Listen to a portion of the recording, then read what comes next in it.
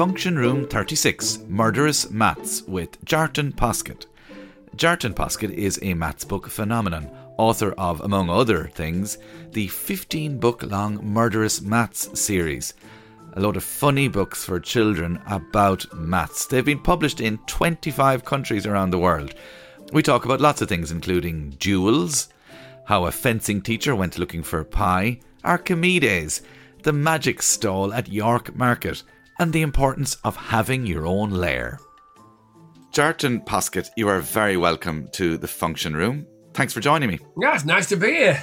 This is our first synchronous meeting where both of us are in the virtual room at the same time. You already recorded very kindly a message for Maths Week when you were over in Ireland for Maths Week. But what intrigued me about the video is that you appear to have a lair. And I really feel that's important in maths. It's the room I've always dreamt of since I was about 10 years old. And here I am 57 years later. And I've got it. I'm surrounded by vintage keyboards since. I've got a nice piano. I've got probably half a dozen guitars, which I can't play. I mean, I try and play. I pretend I can play, but I can't really, not compared to some of the talent I've seen in Dublin and stuff. And it's my playroom. And then I have a tiny, tiny little desk at which I'm supposed to write my books. But even that now is covered with more wires and synths and stuff like that. And so I have just about enough room to move my mouse. That's all that's left. Is it an underappreciated thing in maths, the need for a lair? We need more layers. Are we in sterile, whiteboarded offices, and what we actually need is to be surrounded by clutter and stuff? That is a really interesting question. I mean, I don't know any what you might call serious, hardcore mathematicians terribly well, but what I do know is obviously all you need for maths is a pen and a bit of paper, and you can be anywhere. That's the beauty of it, actually. I mean, you look at science, you have to have a hadron collider or something like that. But with maths, it's a pen and a piece of paper. And that's all you need to do tricks, to have fun, do puzzles a lot. So what individual mathematicians have, I don't know. I mean, I've got lots of toys and packs of cards and things like that. Maybe tucked away in their drawers in their little pristine offices. They've got all this stuff. I don't know. I really don't know. You'll have to speak to somebody who knows. The musical instruments you have clustered around you, and synthesizers and cables, and then obviously a box of stuff, just general stuff, I presume. There's several boxes of that. Puzzles. I must have York Market. Sadly, he's not there anymore. But for 20 years, I live in York in England. The market there had a magician selling tricks and props. I have a cupboard full of the stuff I bought from him, weird little tricks and dodgy packs of cards and things like that. And I'm fascinated by anything like that, or a little clever puzzle. Tons and tons of junk. If anybody wants to see the music gear, my books are all entitled Murderous Maths, and there's a Murderous Maths video channel. And half the videos are things I did during lockdown, little things, how to fold papers into a paper into a pentagon and so on. But half the videos are done using all my synthesizer gear. In fact, I just put up a new one last week. It's called The D-Fam, The Edge and the Happy Pig, and it's the strangest music video I've ever done. What I really want to hope is that the magician you used to buy all those tricks from at York Market, that you went there one day and their stall had completely disappeared and nobody had any memory of them ever being there, and it was only you were the only customer. It's almost what happened, because he had a very regular clientele. He used to go down there every Saturday morning, and he had the best name. His name was Ulysses. That was his real given name, Ulysses. Ulysses Herring was his name. Lovely old gent, cracking bloke. Went there one Saturday morning, and he was gone. And we thought what had happened. And he was getting to be an old gentleman. We thought maybe he'd got poorly. But then 3 weeks later, a young man came back, and he said, he's retired. I bought all his stock, and so I'm back. But he didn't, unfortunately, stay terribly long. He started to work cruise ships. But yes, it was one morning. A lot of us went down there to sort of see what the latest thing was, and suddenly, poof. Wow. The guy had gone. What a name for a title of a book, Ulysses Herring. It's just both aspects of the name evoke long journeys. Oh yes, and it also makes you just kind of think. It's not like I don't want to say a common name because I don't want to upset anybody listening who might have the name I'll say. But when you call Ulysses Herring, it just draws a picture of somebody, doesn't it? An old wizard or a sea captain or something. It's incredible, isn't it? Yeah. And in fairness to yourself, Jartan, Poskitt, both in the pronunciation or if people hear it and if they see it written, it's an amazing name. It's spelled Kjartan. No, I haven't met many Jartans. It sounds very Old English or Norse. Is that right? Yes, that's right. And I've only ever met one other one myself. I was at the Edinburgh Book Festival signing books, and a little lad must have been about 8 years old. He came up, and I said, "Oh, what's your name?" He went, "Kjartan." I went, "Really? How do you spell that?" And he said, "Same as you spell yours." Looking at me, Mr. Author, can't you spell your own name? It turns out this little lad was Norwegian, his mum explained. And in that part of the world where the name originates, the KJ at the front becomes a sort of Hja sort of sound. So he was calling himself, I think, Kjartan. And yet we've always pronounced it Jartan because when my mother found the name in the book, she just knocked off the K, like a lot of other words with silent K, such as knickers. She knocked off the K and just read out what was left. And so I've always been Jartan. Brilliant. I could actually talk for the whole hour about names, but we should probably talk a little bit about your work. Tell us about Murderous Maths. Why is it called Murderous Maths, and who's it for? And right. What's in it? 3 questions in one go, sorry. Sorry, I'm talking over you, beg your pardon. So keen to talk to you, I can't shut up. But, the way Murderous Maths came about was it really started off, in fairness, with the Horrible History series written by Terry Deary, and he must have written the first of those, must have been nigh on 30, even longer than that, 30 years ago. And the Horrible History series very quickly captured kids' imagination. And we're looking at the probably 8 to 10-year-old readers. And as soon as they started doing well, the people at Scholastic, the publishers in the UK, got a very good friend of mine, Nick Arnold, to start writing horrible science books. And whoosh, they took off too. So they looked for further subjects. And at the time, I'd done a couple of puzzle books for Scholastic. And they said, would you like to do a book called Murderous Maths? Just a single one book. And I turned it down. I said, honestly, I can't imagine any young person going into a bookshop and asking for a book about sums. I just can't see it. And they said, well, look, we've got a series, Crashing Computers, we could have Murderous Maths, Gobsmacking Galaxy. They had all these other crazy titles. And I sat down and I thought, well, as long as I'm allowed to put a few jokes and puzzles into it, I don't want it to look like a maths book, then we can probably have some fun with this. So I wrote the first Murderous Maths book. And within a year, I think it was in 25 different languages. And so I thought that went well. Yeah. And that's how it started. I mean, it grabs the attention. I'm looking forward to kind of introducing my girls to it. How old are you? They're 6 and 8, so all right.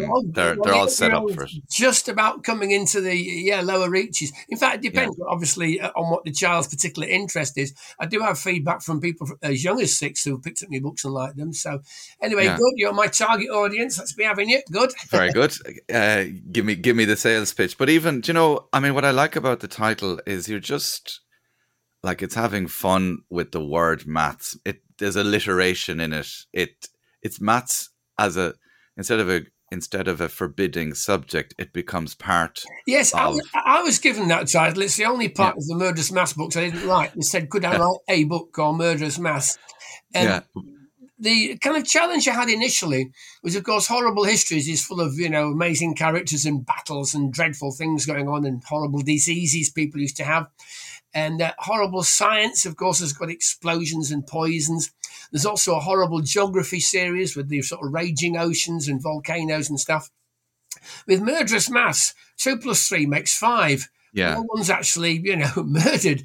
And so it gave me a bit of a license to invent characters, whether it was aliens or barbarians or whatever, the kind of gangsters, and make almost like comic stories.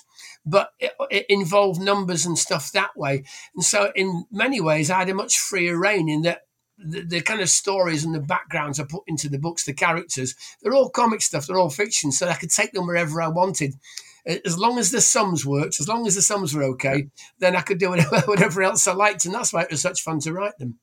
But it shows the importance of story as a way of getting anything across, doesn't it? I mean, maths equations are sentences, and formulas you could say are paragraphs, but there's a story there. If we could figure out, as you have done, the way, and more so even in school, the way of illustrating that this thing, even though it's got symbols you don't recognize, but then so are hieroglyphs, and we love stories about finding out about Egyptian temples, that there is a story there. Yeah, there? No, I think you make a very fair point. In fact, every maths equation, you have to treat it, every maths question, treat it as a little puzzle. 2 + 3 makes 5 is obviously nice and simple, but it's got a start, it's got a middle, and it's got a happy ending when you get the answers. So every little bit of maths, if presented in the right way, is a little story. And, the trick is, what I tried to do in my books is dress it up, add a few characters and a bit of fun along the way. And that's what we did. And even in real life, our rather real life myth, wasn't there the story of the Greek who was like this follower of Pythagoras, who was supposed to have found the square root of 2, and the Greeks were so scared of a number that was neither odd nor even, they had him killed because he was after discovering a dark secret. Yeah, I think it was Hippasus. It's quite interesting that he challenged Pythagoras, and Pythagoras, back in the day, Pythagoras did everything with fractions, but there's no fraction that is the square root of 2. For instance, 1.5 multiplied by itself doesn't make 2. 1 1/3 doesn't. There is no number that multiplied by itself that you can write as a fraction will exactly make 2. And this is a huge and quite frightening mystery to all these ancient people who'd sat down and worked out the rules of sums and numbers and lines, and they thought they had it all, but they hadn't. As a writer, are you fascinated by the history of maths and what's going through people's minds when they discover something? Because often we just, Euler did this, and then he did this, and then Gauss did this, and then he did the next thing. But I don't know. We don't always get a picture of their motivation, do we? Can I just stop you there? You're really well read on this. I'm terribly impressed. I think you know more than I do. I'm going to be interviewing you. No, I run out of road pretty quickly. Don't worry. It's all superficial. Very honest of you. Now, the ancient guys, what I really like about the stuff they did, there's a bloke called Thales, Thales.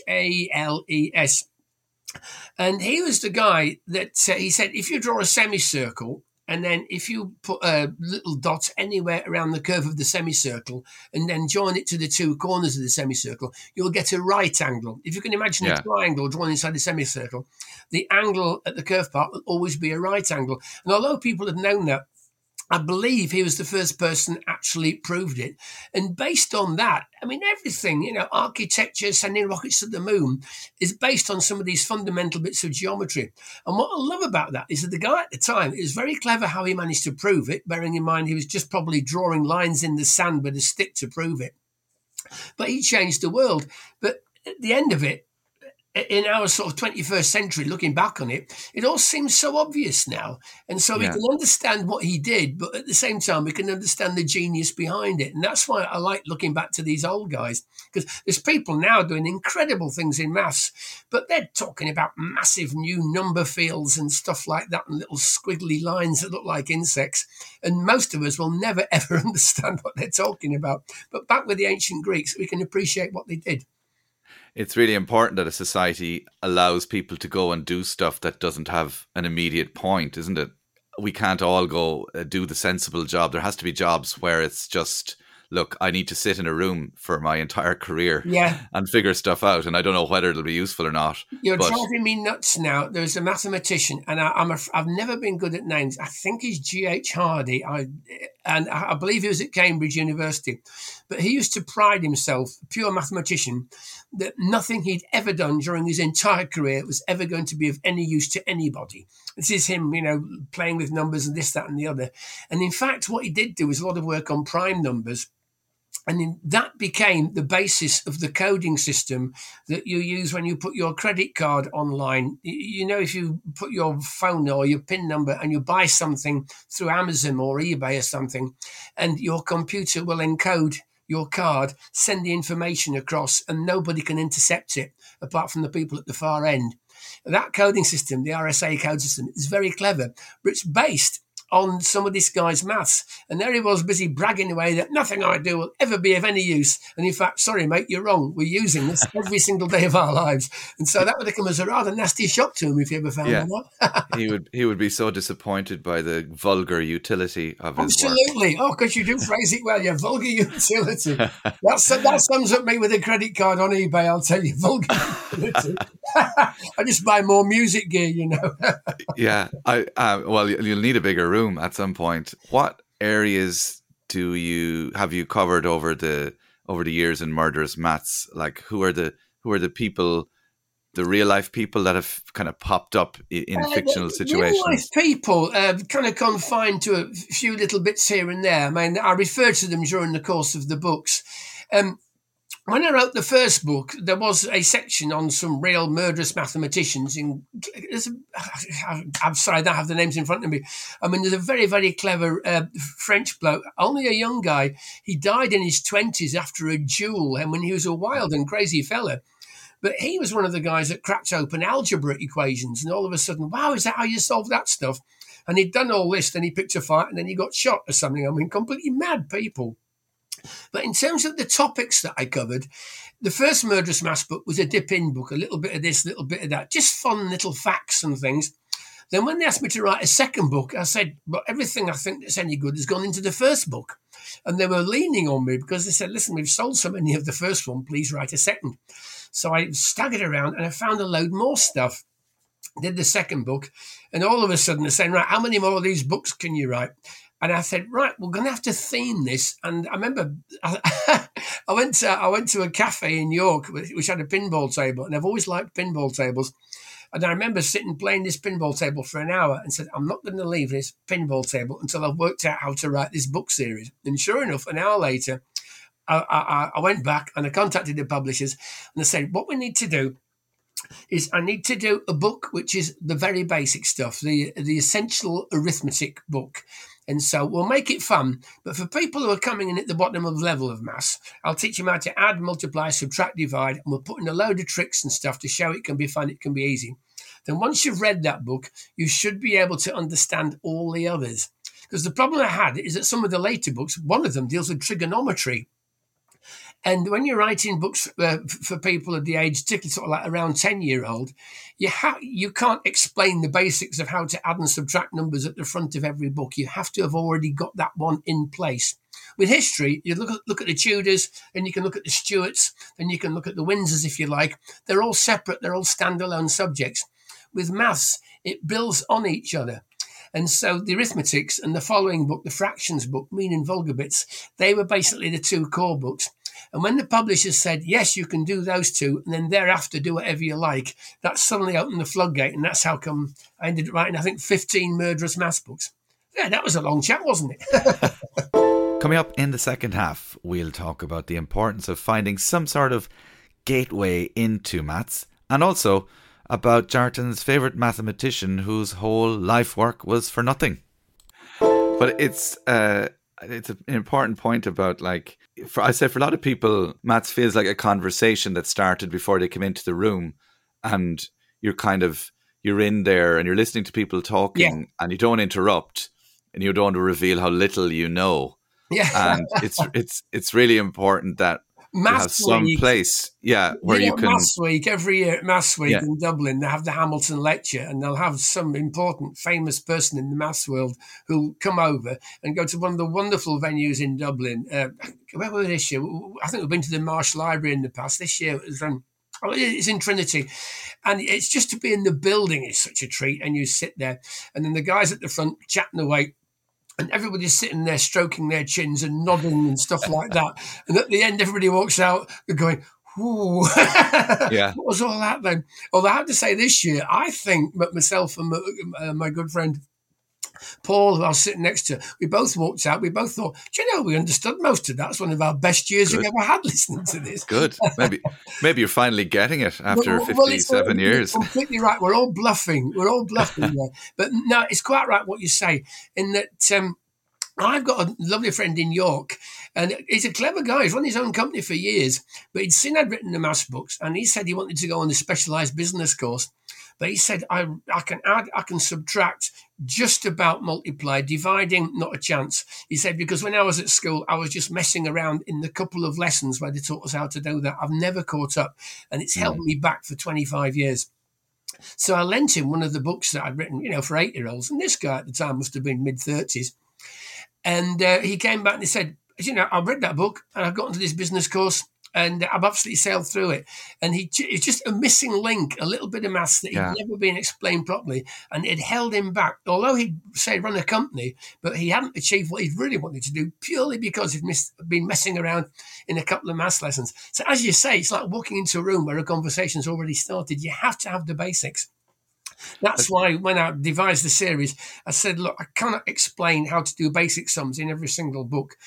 We'll have 1 or 2 core books that deal with that. Then thereafter, everything stems on from it. Rounding off numbers, I must have explained that probably 15 times in 15 books. It's so important. It's just one of those things you have to understand.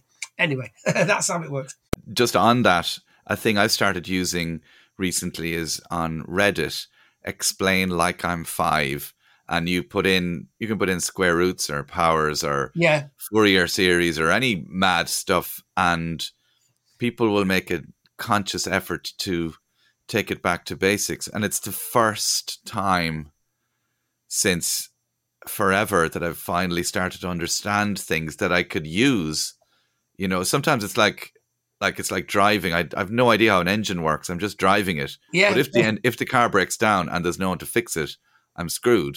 And so there's a certain lack of confidence there where you don't know fundamentally how a thing works, because you're standing on this layers of assumed information. Yeah. So it's so important, and I'm sure that those particular basics books that are in the Murderous Maths series are well thumbed by people whose thumbs are far older. Thing when somebody comes up and asks me to sign a book, and obviously it's nice if they just bought it and it's pristine, but when it looks like it's been read for years and it's been dropped in the bath and there's a couple of pages missing, those are the ones I really like to sign. I think that one's had a bit of life, is that someone's enjoyed that. It's always very pleasing. Very good. I was struck by the way that there was a lovely link there. You were talking about you went and played pinball for an hour to try and come up with an approach to figure out how to write these books. And then shortly afterwards, you were talking about William Rowan Hamilton, the Hamilton lecture, and he was on a walk, wasn't he? He was just walking along the canal when he came up with something. In Dublin, yeah. And then he scribbled on a bridge. He came up with this kind of weird little formula, the quaternion formula, and then he scratched it out on this bridge in Dublin. And every year they re-walk the Hamilton Walk. Then there's a plaque on this bridge, and sort of showing this equation he came up with. You see, I've had that explained to me. I don't know how many times, the quaternions. No, not a chance. Sorry. I know what it's used for. It's all to do with the maths involved. If you play a complex video game with great graphics in the background, somehow, and I don't know how, but his bit of maths is what helps the computer realize the accuracy of the graphics and gives good three-dimensional effects in pictures. How a little bit of maths scratched on a bridge in Dublin can suddenly improve video games across the world, I don't know. Do you know what? I don't even care. I think it's just fantastic. I love it. The fact it happens is just magic. Well, that's something I point. I'm always saying is that the magic of it, like we love fantasy things where dragons can do this, or maguses can, or magus, I don't even know how to pronounce that word, can just magically make something appear, and yet we ignore or scoff at the incredible power of just some symbols scratched in a wall, and where that can lead to. I guess because it's a little bit magic, but then there's a lot of stuff happens in between. Well, what he did with these equations, he opened the door, really. I mean, to take it back to a much simpler level, it's like you mentioned earlier on the square root of 2. And the square root of 2 is a number that you can't actually write down. You can see it. If you have a table that measures 1 meter square, the distance from diagonally across between two corners, that is the square root of 2. You can see it, but you can't actually write it down. It's quite a frightening concept to sort of take on board, but once you got it on board and understand what that's about, then you can kind of move forward a little bit, and think, right, square root of 2, even though I can't write it down, I can use it for this, I can use it for that. So it's just a matter of opening doors, like with a few scribbles, and that's what old Hamilton did with his equation. Yeah, but it's so hard, isn't it, to let go of certainty and go, I'm going to just accept this without being able to, it's like your brain can't do it. It's like when people say the fifth dimension or 6 dimensions. You're like, I know, but is it a box? Yeah. What is it? Is it a circle? One of my favourite jokes is, how does a pure mathematician imagine a 12-dimensional space? The answer is he imagines an n-dimensional space, then he lets n equal 12. I'm laughing. It's a completely stupid joke. I mean, a lot of people think, what are you talking about? But, if you're tuned into that kind of rubbish, then you'll like it. Well, I mean, I think it's an immediate, you walk into a crowded room, tell that joke, and the people who laugh at it they're your people forever, so it's a way of separating the wheat from the other wheat. Who's your favorite mathematician? Is there somebody whose life grabs you? The guy you mentioned earlier was Galois. By the way, I was doing a little bit of. Thank you for finding the black. Évariste Galois, who was doing a little bit of on the fly Wikipediaing. He was a political firebrand, and the duel, I think, was it was related. I mean, his final. He's had a number of run-ins with people anyway. Did you just Google this, or had somebody pass you a piece of paper, or do you happen to know that? No, that one is Googled, definitely. Don't worry. I feel good about it. I've been silently keying in something. I've also, just as we're talking, explained like I'm 5, what is a quaternion? And there's a paragraph there. I'm sort of getting it, but, You're a cleverer man than me, I'll tell you, Colin. You had to be there. So yes, favourite mathematician. Sorry, I'm blabbing over you. Well, there's so many. I mean, contemporarily, it may be an obvious one, but Andrew Wiles, the guy that. Do you know about Fermat's last theorem? I've heard of it. Fermat's last theorem is the Pythagoras thing is a squared plus b squared equals c squared. Okay, but what they thought was, are there any numbers where you can get 2 cubes added together make a cubed number? So a cubed plus b cubed equals c cubed, or a to the power of 4th plus b to the power of 4th equals c to the power of 4th. And they reckon, no, you can't. You can only actually do that kind of thing with adding 2 different squared numbers makes a 3rd square number. But nobody managed to prove it. And back in the day, I think this guy was a French customs officer, a bloke called Fermat. But he had a knack of suddenly solving these impossible mathematical things with a couple of lines of just, whoa, amazing brilliance. And he wrote in the margin of a book he was reading, I've just worked out a proof to prove that you can't do this, a cubed plus b cubed equals c cubed. And I've written it in the margin of a book. And that's all he said. And nobody's managed to prove this thing since. And everybody's wondering, what was that scribble he wrote in the margin of the book? People have been speculating for hundreds of years about this. Yeah. And in this particular thing, it's called Fermat's last theorem. A load of people have been trying to prove it using other methods, because the scribble in the book wasn't going to happen. And Andrew Wiles, a mathematician, I believe he was at Cambridge, he basically spent 7 years locked in a dark room, struggling away, using maths that's only been devised in the last 30, 40 years. And finally he proved it, and it involved a series of lectures to a referee who sat there and he analysed every point he made and finally said, yes, I think you've proved this. And so Andrew Wiles, modern day hero, proved Fermat's last theorem. You and I would not understand the first line of his proof, and it goes on for pages and pages and pages. But the fact that the guy sat down and did this, and I think that's great. What I love, the mathematicians are the ones that take a problem and then just worry it to death. In fact, the Yeah. one I really wanted to mention to you, and I've got his name written down because this guy gets it right. He is called Ludolf von Keulen, and it's back in the day when they were trying to work out a value for pi, which is the circumference of a circle divided by the diameter. And right back in the days of Archimedes, they were trying to get a perfect value of pi. This guy spent his entire life, his life's work, and he managed to work out pi to 35 decimal places. And he thought, that's brilliant. Nobody will need more than that. You can calculate the edge of the universe with that value of pi. That was his life work.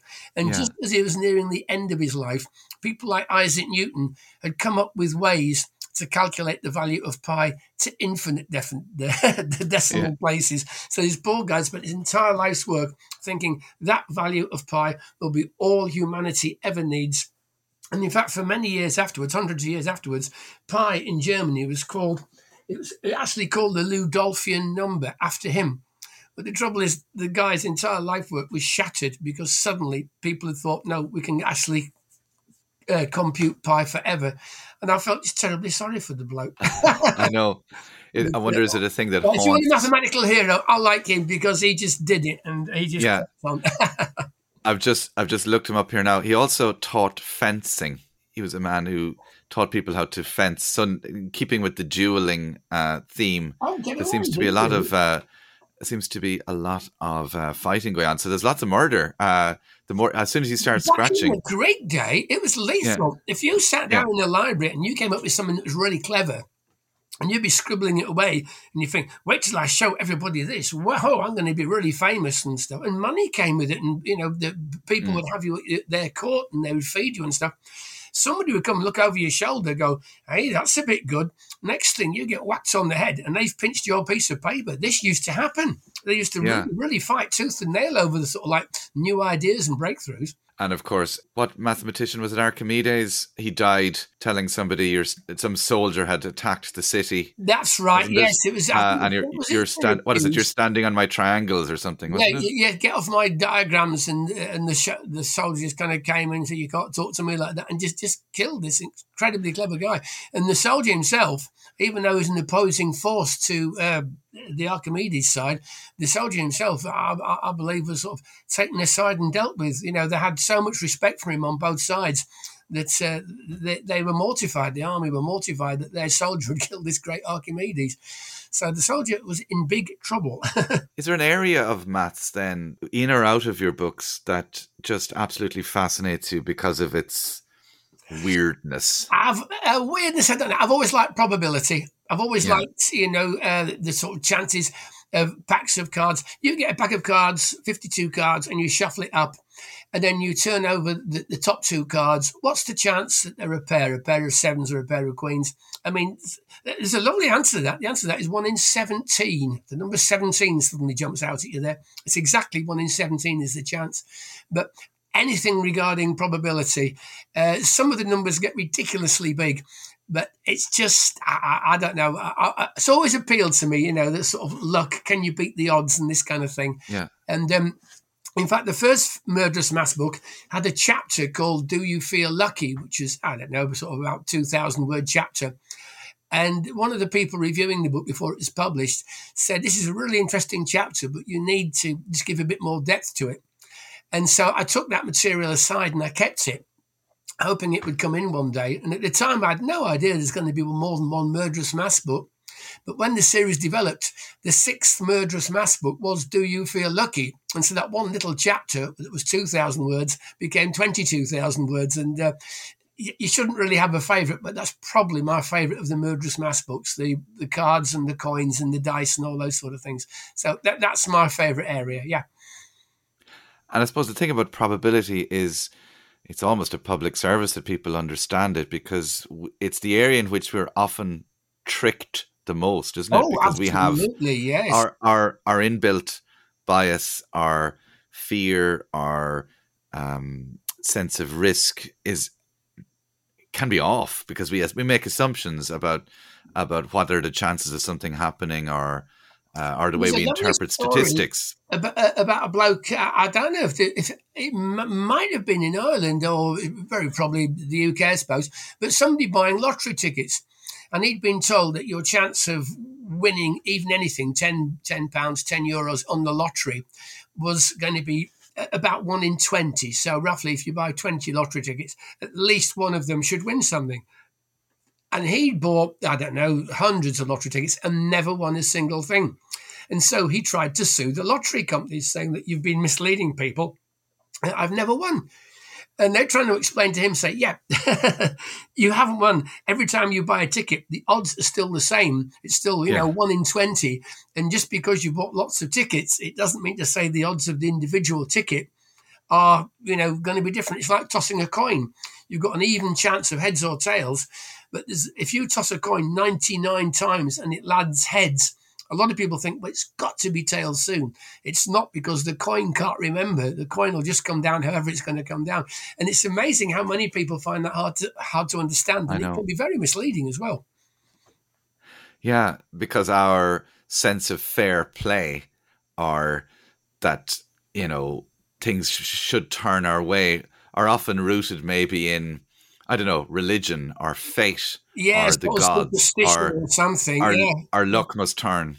I mean, that starts to move away from the odds itself. It starts to become sort of an instinct and a belief, and quite often, as you say, it's misplaced. So it's I like to stick to the numbers. And the other thing is, people say, do I gamble? And I might have, £1 or £2 on, particularly on the Six Nations. I always bet on Ireland on the Six Nations, by the way. You can't lose.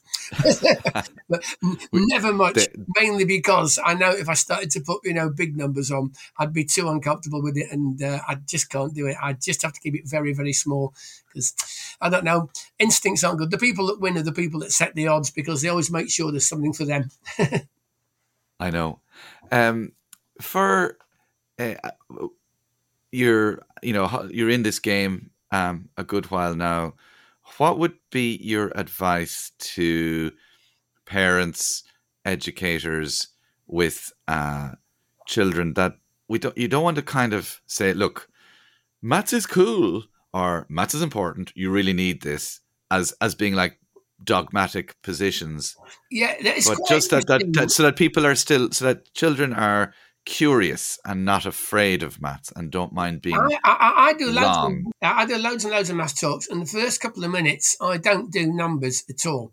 I mean, unless it really is a ready queued on maths audience, but generally a school audience or a family audience, there'll be some people there who didn't want to come and see you if you're going to talk about maths. And so I come on, and for the first 2 or 3 minutes, I say I try to do some funny stuff. What I do is I talk about the old mathematicians and some of the old characters, because it is interesting and it's not numbers. And so you've got to sort of try and bring people in through that way.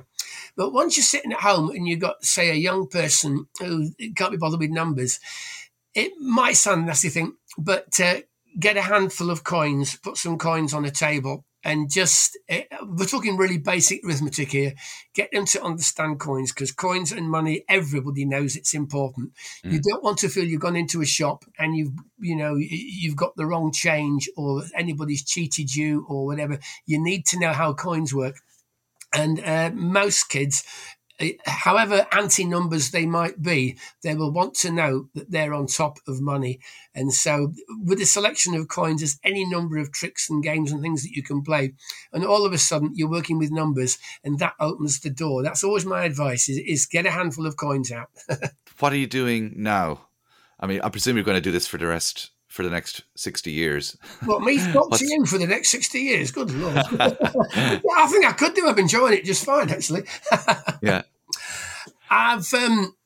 What am I doing? I spend most of my time planning pub quizzes, actually. But there again, I was over to Dublin for Maths Week, and I was doing a talk yesterday. I still do quite a few appearances, just chatting away and showing off the tricks and the bits of fun. I've got a couple of books I'm tidying up. I'm sort of retired, really, Colin, so I'm so fortunate I get to do exactly what I want. But I do have one book. If I only have one more book that comes out again, it's called Maths Mazes. And what it is, it's a maze book, but you head along a little path and there'll be a sign. For instance, the sign might say 3 times 6. and then the path will split maybe 3 ways, and there'll be holes at the end of each branch of the path. And at the bottom of each hole, there'll be 3 answers. So if the sign says 3 times 6, the answers might say 13, 18, 23. And you have to drop down the right hole. And if you drop down the right hole, then the path continues. And then the maze will take you all the way through the book. It's the maths maze, yeah? And I came up with this idea for a book about 10 years ago. And you can't just send it as an email. Every time I want someone to look at the book, I have to get a copy and I have to bang holes in bits of paper and post it. But finally, I have a publisher, which I'm hoping is going to produce this book. It's an expensive book to produce, but it looks gorgeous. The artwork's great. So I have to say, finalising this book and getting this book onto a shelf has been a labour of love for 10 years, but we're nearly there. So that at the moment is the most exciting thing I've got going on. And also, I do hope that everybody looks at it, will look at this Maths Maze book and go, oh, that was clever. That's your 35 digits of pi. Did you know it is? Isn't that funny? Yes, it's the equivalent of my 35 digits of pi. Yeah, I mean, the idea itself, once I'd come up with it, was fairly straightforward. The trick was actually packaging and selling it. And then also, as I say, I didn't need a publisher who really, really believed in the book, because to put it together is a complicated thing.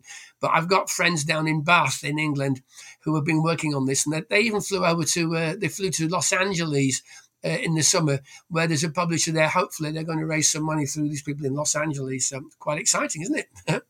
Very good. Off to LA, Hollywood beckons. I personally don't need to go over there. I've heard it must be a wonderful thing. It's not for me. I only go on a plane once a year, and that's to come to Dublin for Maths Week Ireland. That's the only time I go on a plane. A good choice. Jartan, it's been a pleasure talking to you in the function room.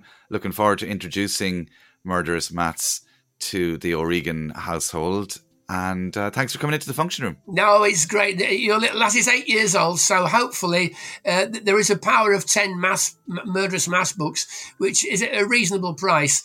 And if she gets in there, one of them is the arithmetics book. And so having read that, she'll understand all the others and she'll be cleverer than you. I think that's already happened, actually, Jartan.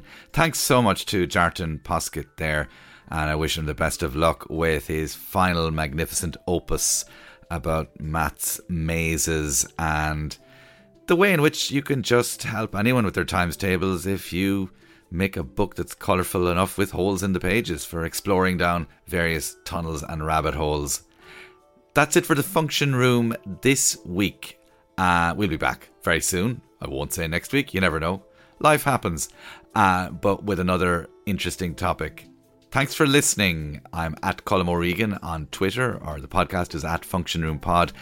If you get a chance, please share, like, rate, whatever you want with the pod. Use it as insulation. I don't mind. But for now, mind yourself. Bye-bye.